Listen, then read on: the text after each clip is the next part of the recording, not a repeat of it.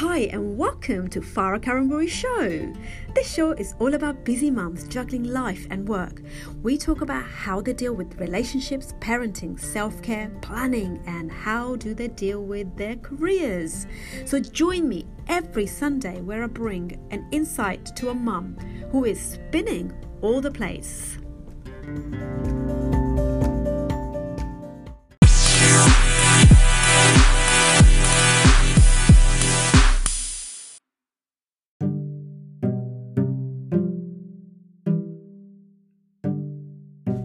A few years back, after having my third child, I was suffering from severe postnatal depression. Having had it with my first child, I kind of knew the symptoms, but chose to ignore it. I ignored them because I felt embarrassed. I felt like I already failed before I even started. I hated my mind and body for making me feel this way again. Babies are meant to bring joy, not sadness. All the while, I had a terrible diet, drank alcohol, smoked, and just didn't look after myself. This is my guest this week, guys. Let's hear what Sejal Patel tells us about her transformation from her postnatal recovery and how she helps others to overcome this now.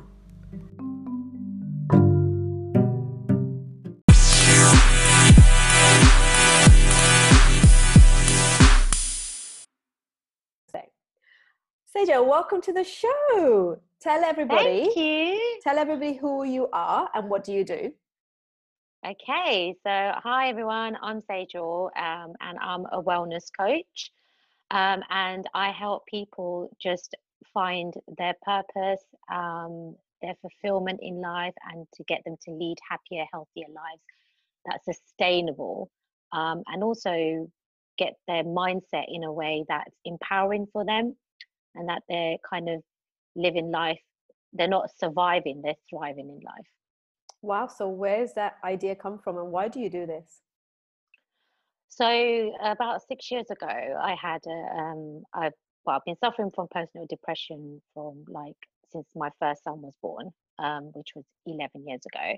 But it went undiagnosed because at that time, there wasn't much, I think it was a massive stigma against postnatal depression. I think everyone just termed it as the baby blues.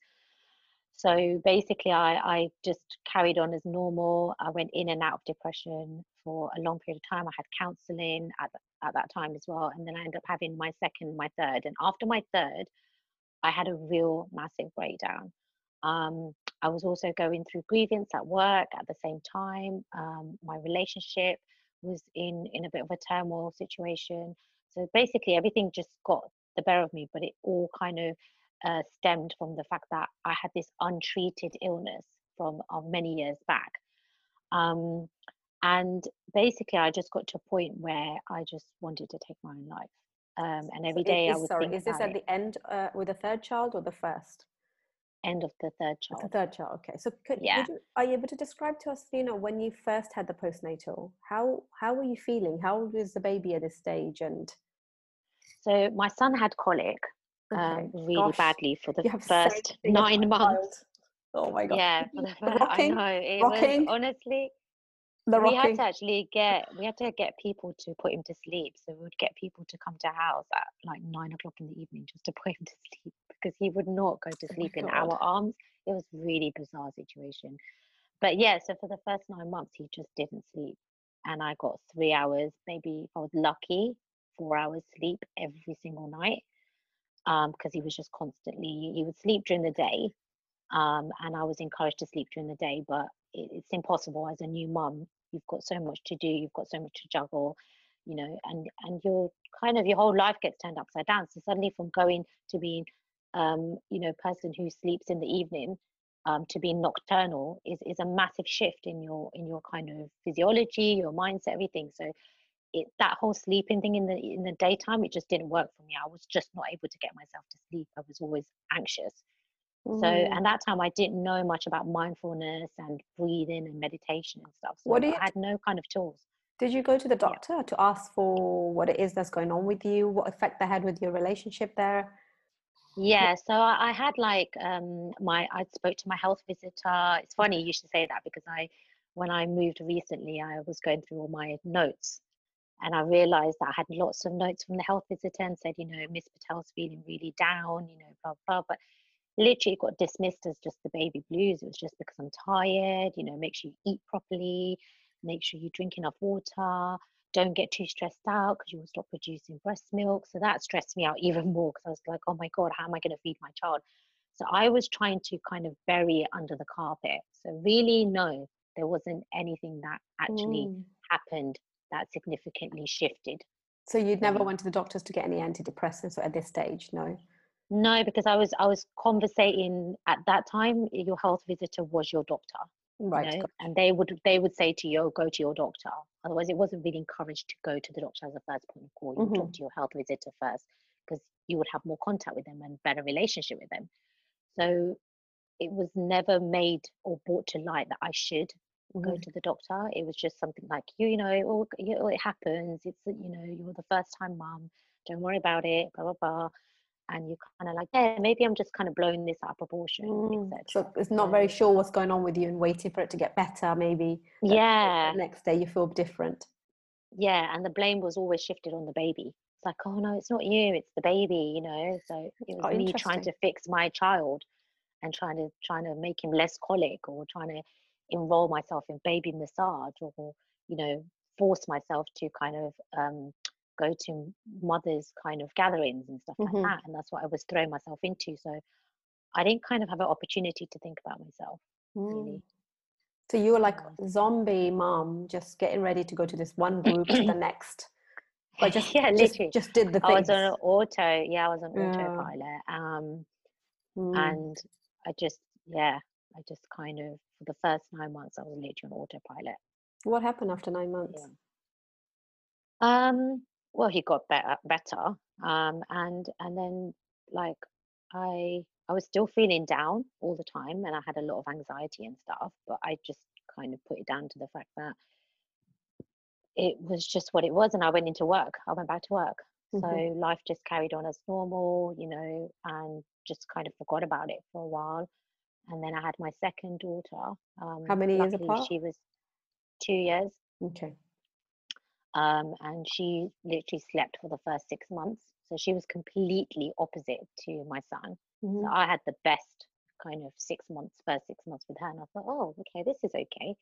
And then my third was born. And then you thought, let's go and get another one. If hormones, yeah, it was only like 15 months apart. But and then after the third, she was fine as well. But I just had this sudden kind of anxiety come up, and I didn't know, like, was this after the birth?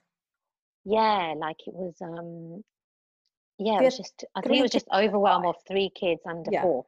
Under 4, wow. Okay, that's pretty so tough, I think and then I went back into full-time work, and then I was basically I was facing pregnancy discrimination after coming back and stuff, and they were trying to put me in a position, so I filed a grievance, and that took 6 months. And then I was told that I was going to be made redundant, and it was in my interest to take the redundancy. So I had like this whole year of battle with my work. On the first year you went back? The first year I went back. Gosh. Yeah. And then I had 4 kids. And yeah, I mean, I think all of that feeling came back up for me from the first time round, kind of thing. Yeah. So. Wow. And then did you go to doctor at this stage? Yes, I did. Okay. Yes, I did. This time, again, I was looking through my notes, and it was very paramount that at this stage I was suffering from postnatal depression, and it was diagnosed. I also was suffering from a bit of post-traumatic as well. Okay. Because even though my birth wasn't that bad, I was in labor for 36 hours. Wow. And I had to be induced and everything. So that was a bit traumatic. So that, along with everything else, because with postnatal depression, you can also get post-traumatic disorder as well. You can, yeah. So, and I got panic anxiety and stuff like that. So I was kind of just floating, really. And then I went to the doctors, and after all that was diagnosed, and then I went to IAPT. What is that? So IAPT is like a service. don't know what that acronym stands for, but it's a psychology therapy service that every single kind of council in the UK, they have their own IAPT, which is the referral service for the NHS to alternative therapies like CBT, so psychotherapy. Stuff. So I had group therapy, I had CBT one-on-one, and I had a kind of psychoanalytical intervention kind of thing, which was like they were using kind of anxiety models and depression models on me to try and find out how they could kind of change stuff. And then I had chemical as well, which is the chemical was the antidepressants. So you had all of this, and how long was that all going on for, this treatment? So the therapy is because it's funded by the NHS. They kind of only initially put you on 6 weeks. But the group therapy, I managed to get myself on for 3 months, which was really helpful. And the antidepressants, I must have been on there for about 1.5 years. Can you remember what they were? The citalopram or? No. All I know is like it was the highest dose. No, I just knew that they were my happy pills and they were just making me feel happy. So like, no, I kind of it's really weird. I don't really think about things like that anymore. Like I've just kind of eliminated that side of things. So like, it's really weird. I know what antibiotics I took like 8 years ago when I had mastitis and ear infection at the same time and I couldn't breastfeed. But if you ask me it was awful. But like, if you ask me what antidepressants I've been on. Why do we do this to ourselves, do you think, as women? It's so hard, isn't it, for women? I mean, I think, look at this woman who's gone through so much in a short period of time, because for 5 years you've suffered almost daily. Either that's physical or mentally. And then we haven't even talked about how you manage your day. You know, how did you get your kids to school? How do you even wake them up and feed them and teach them or do any play with them? How do you do all of this when the mindset isn't quite there or right? I think the happy pills helped and the psychotherapy helped, definitely. I think like when you become a mum, you just kind of take it up a gear, don't you? Yeah. I don't know what it is. I think it's just a natural thing, right? In the evolutionary process. I think it's just, as women, we just kind of step up. We know that, you know, as we're, you know, there's 3 fundamental things I find about women. We thrive on community, you know, where family, love, support, compassion, empathy, and all that stuff. And I think whilst you might not have that for yourself, you have that for your children. So you kind of just operate on that autopilot mode where it doesn't matter what's going on in your brain, in your body. You're just like, I'm here for my children. I'm here to nurture my children. I'm here to kind of be there for my children. And I think as a mother, you just get into that mode where it doesn't matter what's happening. You just get on with things. That's such a beautiful thing to say.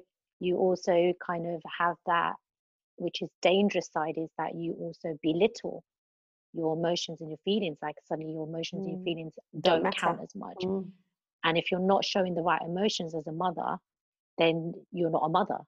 So all that kind of negative emotions that you're feeling do get buried. And I think that's what happened. Like I was adamant as a mother, I was going to be supportive, I was going to be compassionate, I was going to be loving to my children, I was going to be this, I was going to be that.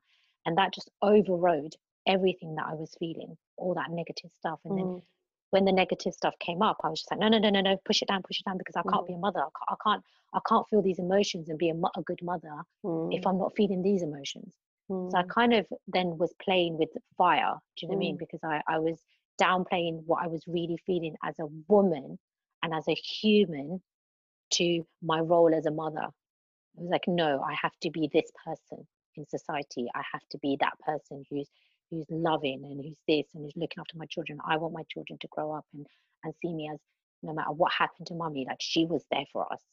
Do you know what I mean? So why do we put that pressure on us, do you think, as mums? I think because it's, again, evolutionary, it's a fight or flight instinct. You know, where there you see it in the animal kingdom, you see like tigers, you know, they protect their cubs like in the most ferocious way. I mean, to a point where they would even kill their own, you know, kind of in their pack. So I think that's what it is. That's what it is. Like you just want to protect. So And bad. because when you can't protect yourself, the first thing you do is you protect your young. Do you know what I mean? And you kind of, and I think sometimes also we feel like we don't have control of our emotions. Like, oh, I'm feeling upset because I've just had a baby and my hormones are all over the place, and we blame hormones and we blame this and we blame that, we blame our periods, you know, versus acknowledging it. do you know what I mean? Like we blame loads of stuff, or like, you know, we blame alcohol, we blame this, but it's like we don't take that responsibility for ourselves. We don't acknowledge it for ourselves. Yeah. We don't. We don't. So what do? We throw it into stuff that we can control. We can control how we love our kids. We can control what we do for our kids. And when we do loads for our kids, we feel great.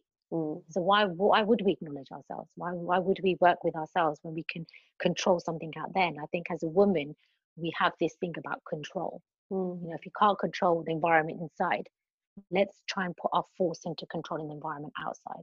So it's easier. Yeah, it's easier. Yeah, really, really in depth that was. Thank you for that. So what about when you now look back, because you've obviously brought this subject up and you're probably revisiting some of these emotions coming back. How would you do anything differently? What would you have needed then 5 years, 10 years back, 11 years back? What would you have needed to not be in that situation? I think. So if you were to have a baby now, basically. Fantastic question. Yeah. What would you do differently? Bit, actually. Yeah. I would say above everything is compassion. I think as women, we just don't have enough compassion for ourselves. We do it for everyone else. Give ourselves, we give ourselves such a hard time. Totally like agree. So hard. And the thing with compassion, when you don't have compassion, you have perfectionism. So that's the onslaught, you know, perfectionism, doing things out of fear, living out of judgment, living out of this, living out of that. When you start having compassion for yourself and you start giving yourself that space for grace and for mistakes and for this and for learning and for development and for opportunity, I think we can learn a lot from our situation. Do you know what I mean? And not everyone's going to have the self-awareness. So start off with compassion. Just give yourself that space to feel your emotions. Give yourself that space to kind of mess up every single time. Because we messed up before we became mums, but suddenly because we become mums, we think we cannot mess up. It's almost like as soon as you're given that title equals perfection in whatever perfection that means to that particular mum. But previous to becoming a mum, we had terrible dates, we made mistakes, we made bad choices, we did all kinds of eating, we did whatever, because we were just us. The minute we get that title, suddenly we think now we should be perfect, and we start giving ourselves such a hard time. It's got to do with actually being a mom, isn't it? It is. And I think also that I think when we mess up when we're on our own, it's because we only have accountability and responsibility for ourselves. When we mess up as moms, we feel like we're messing up our children. Yeah. So we put loads of pressure on ourselves to have this kind of image that we can't mess up, because if we mess up, we're messing up their future. We're messing up their health. We're messing up their stability, you know? And I think we need to kind of detach from that, because one thing I would say if I was to go back and change is that I'm human. You're right with the title. I'm not just a mother. You know, I've become a mother. I didn't come into the world as a mother. Yeah. I didn't come into the world as a mother, you know. So it's really about just stepping back from that title. You're so right. And also showing yourself that grace and knowing that when you mess up, you're not messing up for them. No. You're messing up because you're learning for yourself. And it's an opportunity to learn. Taking that, taking that pressure off. Yeah, and also taking showing that your guilt kid off as well. Completely. Failure is an opportunity. It's just how you see it. You know, if you fail at something, you show your kids that's what happened. You open up the communication and say, I messed up. And then they don't want their parents to be perfect, but we have put this pressure on ourselves. And this has surely got to do with the environment we're in, with the social media and the environment that we live in, would you say? Absolutely. I mean, and it's also to do with our experience, Our you know, experience, especially like for my childhood. mum, Yeah, my I was mum, coming to she that was next. this force of nature, Mm. and she's this like, she had 3 jobs. I never saw her, but she was like a warrior, you know, she never showed any emotion. And so when I became a mum, and I think the first time round when I experienced postnatal depression, I was like, no, I can't cry about this. My mum would never have done that. You know, I just got to get on with it. I just got to get on with it. I just got to get on with it. And literally that kind of self-talk is paralyzing. Definitely. You know, and Completely again, agree with if that. you said to me, what would I do 10 years back, another thing I would definitely change is that self-talk.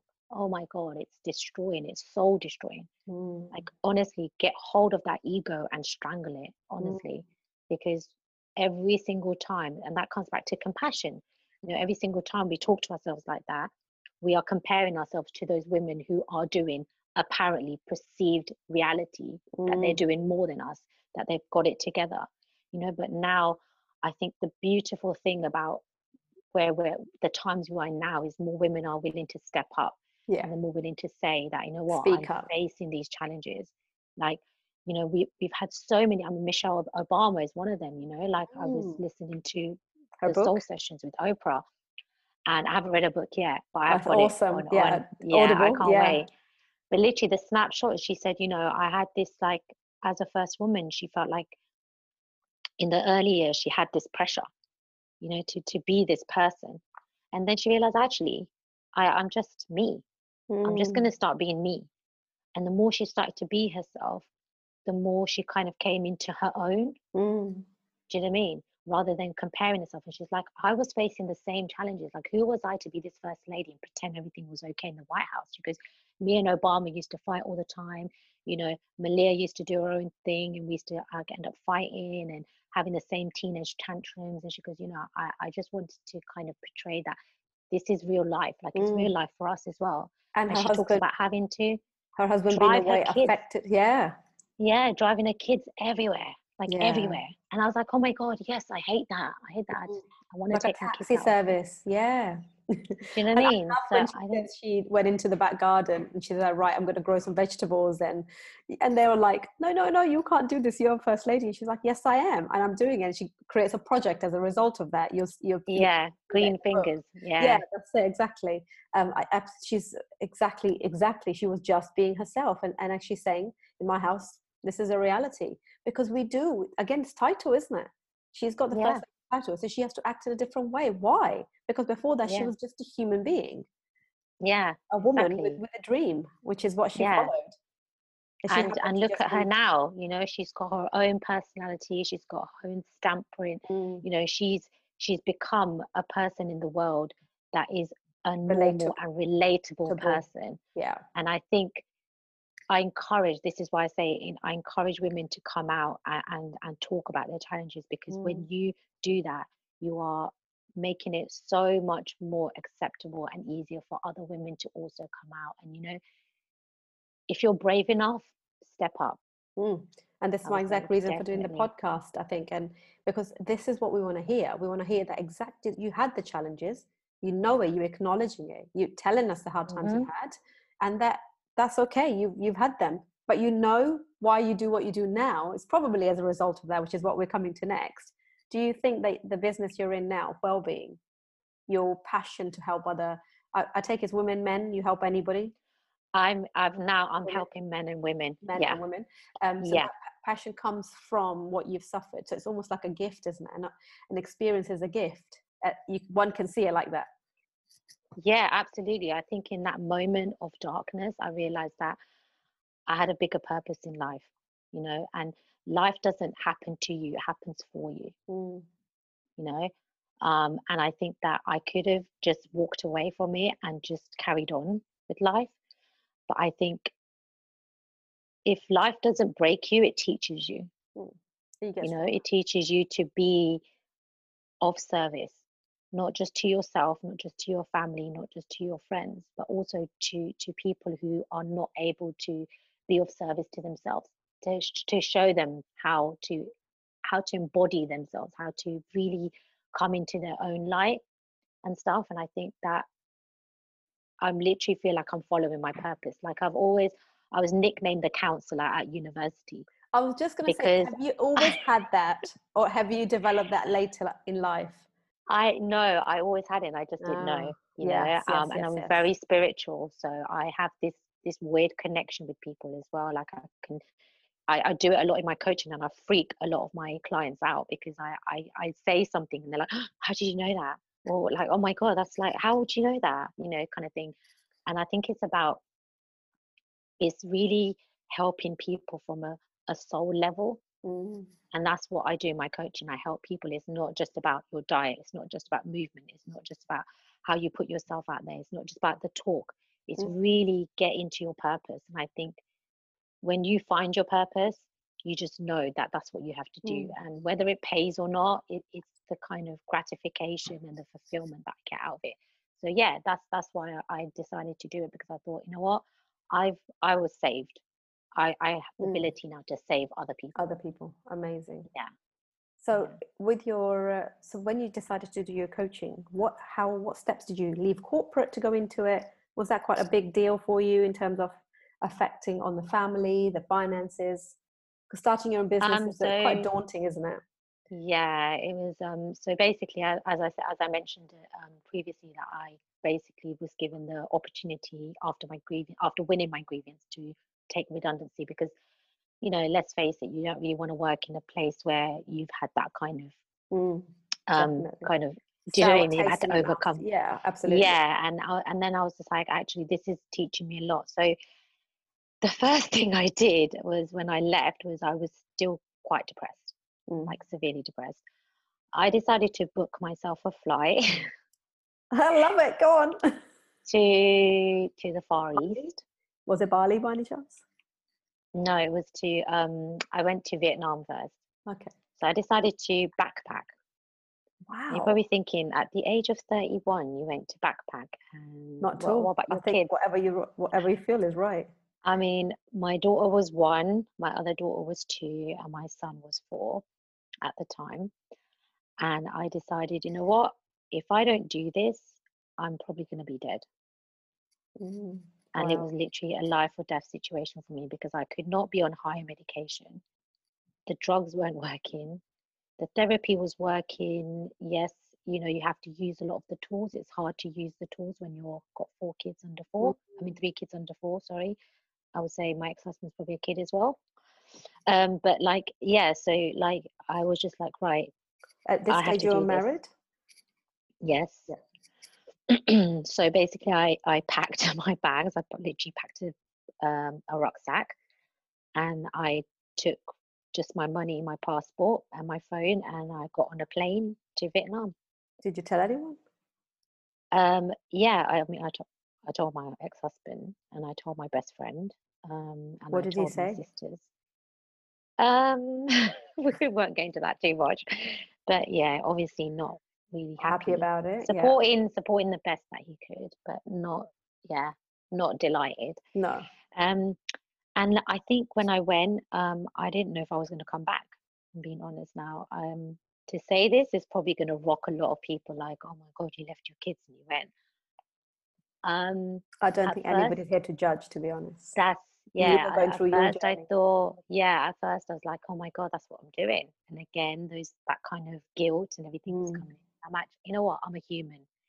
Any other human in my position, if they had an opportunity to just be with themselves and their thoughts and really get in touch with themselves again, probably would do this. Okay. So I was just like, right, I'm being a human. Anyway, I did it. I came back, and I learned a lot about myself in that process. How long were you away for? I was away for, God, I don't remember. I think 4 weeks, 5 weeks. Okay. Yeah. So you went to Vietnam? And I travelled. Yeah. Cambodia, and literally backpacking, and Thailand. With a group of people or by yourself? No, by myself. Gosh, that is brave in its own, really, isn't it? How was your experience, really, when you were there? How did you feel? It was amazing. Yeah. I met up with a friend there, but it was great. Did it help? It was great. It really helped. It really helped. It basically, I let go of a lot of emotional kind of stuff that I built up over time. I spent time by myself. I spent time with some monks, Mm-hmm. for a week in Thailand, up in the hills, and it was amazing. I learned a lot from there, and I just kind of, it helped solidify my spirituality, which I'd lost faith a little bit, because of everything that happens. It knocks your faith, it knocks your belief. It reinforced my connection to myself on a soul level. And it just made me realize that I just need to be more human. I don't need to be Sejal. I don't need to be mum. I don't need to be sister. I don't need to be daughter. I don't need to be wife. I just need to be human. Because Wow. without all that, that's all I need to be. I just need to be human. And what are the qualities of a human? It is, all those things that you get is empathy, is kind of sympathy. It's kind of love, and things like that. Things that you really take for granted or you just do every single day. And as long as I'm showing up every single day and doing those things, then you're connected, I'm fulfilling. I'm fulfilling. Yeah, 100%. I'm fulfilling Were you myself. before you left? Were you in a bad place in terms of relationship wise? Were you like maybe shouting at the kids? How did you manage yourself? I was very temperamental, very angry all the time. Crying. Crying uncontrollably, up and down. I was happy. I was like, this is not normal, kind of thing. But what happened actually, which was a little bit of a plot twist, was I got on the plane and I realized I forgot my antidepressants at home. Oh, did that freak you out? It massively freaked me out. Like I literally had panic attack I think I had a 12-hour flight to Vietnam, and I was literally panicked, like to a point where I was sick in the plane and everything, because I was just I didn't know how I was gonna cope. I literally thought that I was not coming back because I was like, without my antidepressants, like I'm a goner. It's the only thing keeping me alive. Yeah, 100%. Gosh.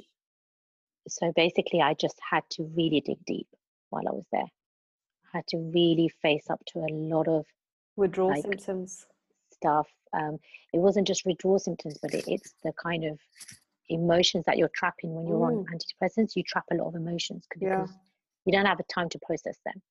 I'd finished my therapy like a couple of months before that, so I was literally just purely on antidepressants. So yeah, it kind of, I had to face up to a lot of things. So I've had to really dig deep.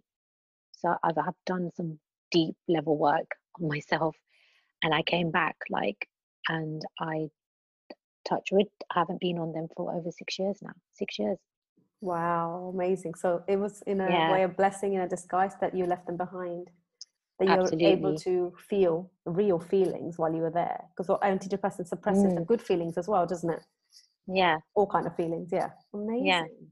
And so when you came back, what did you do? How were the kids? So the kids were fine. I kept in touch with them the whole time, and they were fine. Everything was okay.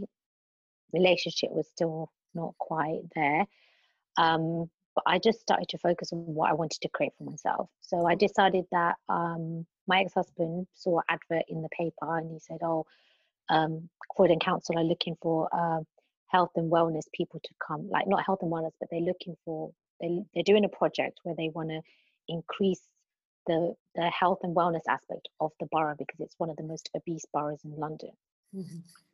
So they're looking for people who want to kind of sell food or create healthy kind of cuisine to sell." So I was like, I cook, I'm okay cook, I'm into health and wellness now. I started running when I came back. I also started running. So I co-formed a running group, and we went from 4 people to 180 people. Oh my God. Over 3 months. Yeah. So we literally, I made it upon like my responsibility to get as many women out as I can onto the streets, running, whether it's 1 kilometer, 5 kilometers, 10 kilometers, 12 kilometers, just to be with themselves, just to kind of get some fresh air and just kind of be with themselves. Sorry. So yeah, I kind of made it my mission, and in doing that, I was just like, right, the next thing is to start living a healthy lifestyle and stuff. I'm really sorry. It's all right. Don't worry. Absolutely fine. So yeah, so my thing was like to basically start eating healthy. So I was like, wow, this is a coincidence, you know? So I applied, and out of like, I think 1,000 people applied. I was like, or 500 or something, between 500 and 1,000. I'm really sorry. I have to get some water. Is that okay? Yeah, go for it. No problem. Sorry. Absolutely fine. Just give me 1 second. That's absolutely fine. Wow. So this is Sejal actually talking about her life really, and what happened in the past 11 years. So from a happy, bubbly person before she started having her kids to really difficult situation where she was thinking of committing suicide at one stage. And this is her story. And she is going to tell us what she did when she came back from her holidays. Thank you. Sorry, I just felt this overwhelming. That's absolutely fine. Water. So did you get that position, you said, in the Borough Council? Yeah, so out of about 5 to 1,000 people, I was one of the 7 selected. Amazing. So I decided to do some raw food trading because I was really into raw food and juicing at that time as well. Yeah. Because I was on a mission to change my wellness. Because I was like, look, I've been given a second chance. I'm off antidepressants. I'm back. I need to do something from the inside out now. Because I can't keep on going and living life like this. So I went on this whole personal development journey, and that was one area of personal development that I was working on. And yeah, so I traded for about a year in the center of Croydon, and I was just selling like fresh smoothies, juices, raw foods, gluten-free, vegan, etc., and just getting people to explore.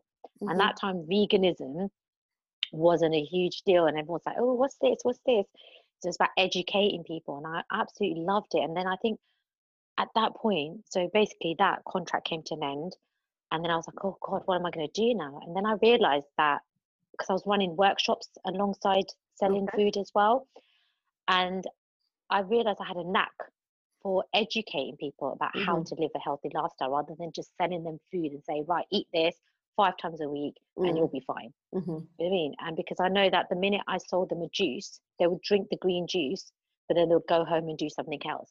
So I was like, it's more empowering to empower people to change their lifestyle. So they can make their own decision rather than me selling them healthy food and then they're contradicting it by doing something else. So in order to really change how people live in terms of their health and their lifestyle, I want to create that, help them create that for themselves. Amazing. And really take control of it. So I decided that, okay, I would get a nutrition diploma. So I did that. And then I was like, coaching. I came across coaching. I was like, oh, I love this. I love this style of working where you let people decide for themselves what is in their best interest. Because, you know, we're all grown up, we're all adults. We all have the underlying the same emotions. We all do the same things habitually. We do it differently, but we do the same things habitually. You know? We all comfort eat. We all do excessive drinking. We'll do this. We'll do that. So I was like, actually, it's about changing that, the mindset. So it's working from the mindset to be able to change that. So I'm like, this is amazing. Like, if you could help somebody just see that, like that awesomeness in themselves, like, what could they create in their life? Like, they're limitless. You know, humans are limitless. And what possibilities could they create in their life? It's just unbound. So I'm thinking this would be amazing, just to make people feel like they are limitless and that they can create that vision and that goal that they hold for themselves, and really be able to do it for themselves rather than wishing it constantly. Yeah, exactly. You know, and it's like, how many times do we go to the gym and we have a personal trainer, no offense, Farah, or we have like somebody telling us, you know, do this, and then something happens, like we have a baby, or God forbid we break our leg or something, and then suddenly we can't train anymore, suddenly we can't do this, and then we're stuck, and then we gain all those pounds and we start eating horribly because there's nobody to tell us anymore what to eat. And so we lose that control, and then suddenly we're like on the bandwagon, off the bandwagon, on the bandwagon, off the bandwagon. And the diet. And I just thought the diet culture, eating disorders, and this is all kind huge, of aren't they? Huge, the eating disorders. Absolutely, and it's really, really detrimental to your health. I think why this eating disorder is there is because first, there's knowledge isn't around of what needs to be eaten, and I think secondly, it's like almost patching a wound. So you keep putting the patches on by actually, I'm going to go for this diet now because I can lose weight. But we're not understanding why are we in this situation in the first place? Why do we keep putting the weight on? What is happening with us right now that we keep reaching for things? So if there's a really stressful email I've just seen, and I don't want to deal with this email because I don't know how to deal with this stress, I'm going to go to the fridge, get some grapes, I'll eat that, then I come back to this. That grapes haven't dealt with that situation. And it's about how do I deal with this versus looking for food every single time, because food is soothing. So you do go to that as your first point of contact because it makes you feel better immediately. And give me 5 more minutes now I'll go to the email and deal with it. What's exactly. Yeah, absolutely. I mean, we had this discussion right before we started recording about comfort eating and all that, and I think fundamentally what it comes down to in human psychology and the way we think is that we think we always need to fix ourselves. And the wound analogy that you used is exemplary, because it's always about how can we fix how can we fix our car. Well, actually, if we looked after our car, we wouldn't need to fix it. How can we fix our bodies? How can we fix our mind? How can we're fixated by fixation. I like that. We are. We're absolutely fixated by fixation. And I just think it's an obsession to always try and be something that we're not. Because what that's creating is, after eating those grapes, or let's say if it's not grape, it's something, I don't know, whatever it is, whatever that I didn't need to eat. I wasn't hungry. So why am I having How do I figure out what is my alternative if I haven't been shown that? Maybe as a young child, that's all I did. Every time I got upset, I just was given something to eat because this will make you feel better, have a sweet. So now my computer in my head only knows that pathway. Absolutely. And a lot of the habits that we do now is because of our experiences in life, our circumstances, situations, and they're stored. Exactly. And I don't know if you've watched that film. It's a Disney film or Pixar film. It's called Inside Out. And actually. Yeah, and it's not just a film for kids. It's actually quite fascinating how we store memories and how we store experiences. And basically, then we start to, like you said, self-soothe ourselves. So it's almost like we need to put a dummy in our mouth to stop us feeling that emotion. Yes. So it's a cover-up. And I think one of the ways I would encourage everybody on here who's listening is basically when you're feeling that need to reach out for something to self-soothe yourself, ask yourself at that point, what is the reason I'm kind of engaging in this activity? What is the reason behind this? So if it is like reaching for chocolate when you're feeling down, ask yourself, okay, well, what am I doing here? What am I covering up here? What's coming to the surface for me, And I've been doing it for the last 3 weeks. I've been using chocolate as a cover up for fear that I've been feeling because I read something in the newspaper, or I've been told something, or the last week 2 of my family members passed away from COVID-19, and it triggered a lot of fear for me. And I found myself the other day like opening a bottle of red wine, and I didn't drink all of it. I drank maybe a quarter. And then after drinking a quarter of the glass, or the measure, I put the glass down. I was like, okay, what is coming up for me here? Because this is something that's kind of thing, and it's having that self-awareness. So just kind of just work on it. It's like a muscle. You just have to keep on work on it. Like question yourself. Build that skill. Don't be afraid. Yeah. It's scary. People don't want to go in yourself. 100%. I think that's a £1 million line right there. It's once you face that worry, you'll just get used to thinking about why am I having this? What's happening to me right now? what's the feeling I'm feeling? It's give yourself that 5 minutes before you actually go and reach for that. Eat the chocolate, no problem. It's not about the food. It's about you understanding why you're doing what you're doing. Yeah, and we do it to children all the time, right? Yes. We ask like, why are you doing that? Yeah. Why are you doing that? But why are you doing that? But why do you want that? But why do you want the chocolate? But why do you want this? Why do you do that? Yeah. Why do you want to go outside? And it's like we are constantly questioning our kids. Okay, and if you don't have any kids, you're questioning other people. Yeah. But now take that inside. Start questioning yourself. It's okay to question yourself. You are not damaging your psyche. You're not damaging your mindset. In fact, you are actually asking the fundamental questions you need in order to have that optimal level of health, that understanding of yourself on a soul level. 100%. You know? So ask yourself those questions that you ask your children, that you ask other people. You know, like when you go out shopping and you're asking your partner, but why do you need to buy that?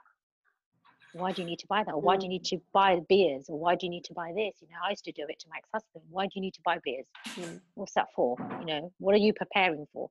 But it's curing that level of anxiety, isn't it? In a certain 100%. Way, they're preparing themselves for a weekend with their wife and their kids, and they're like, oh, I can't handle this. I'm going to buy beers. Do you know what I mean? And it is, and we do it as women as well. Like I'm going to be stuck in the house with my kids and my family, and I'm going to need wine. Do you know what I mean? So it's like, what are we actually not facing? What we're running away from? 100%. What are we running away from? So that I would say start off with that. And tell us quickly, what's your biggest fear?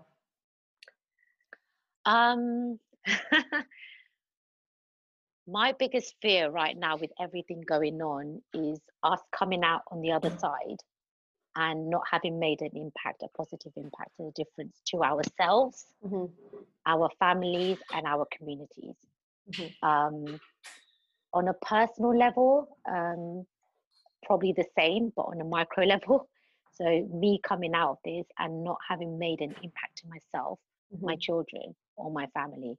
And that's my only fear at the moment. I don't fear anything else. I very much live in divine intervention kind of thing. I am spiritual. I do believe in the universe and things like that. And I believe in just surrendering, just letting things flow.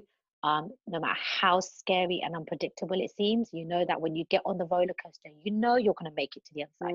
You're going to have a few ups, you're going to have a few downs, you're going to go backwards, your stomach's going to turn, you're going to have the dizzy moments, but you know when the roller coaster's finished, you're back where you started.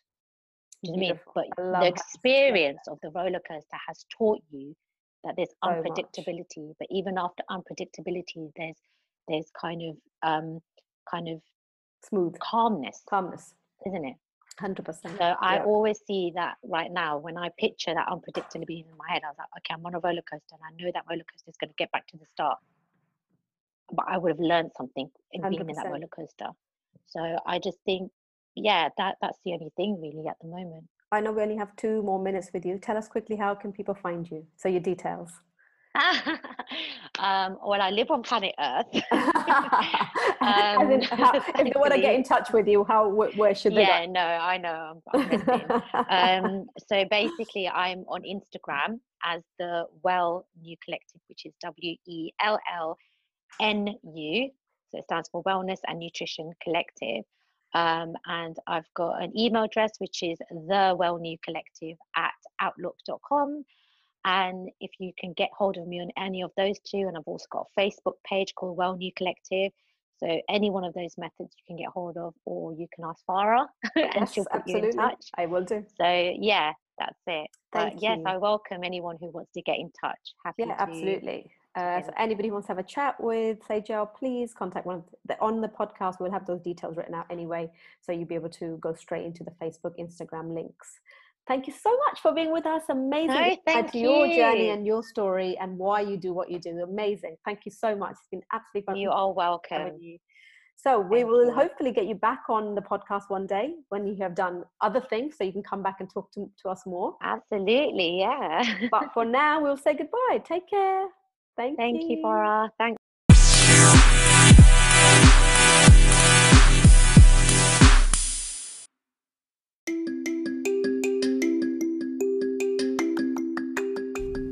Enjoyed this podcast?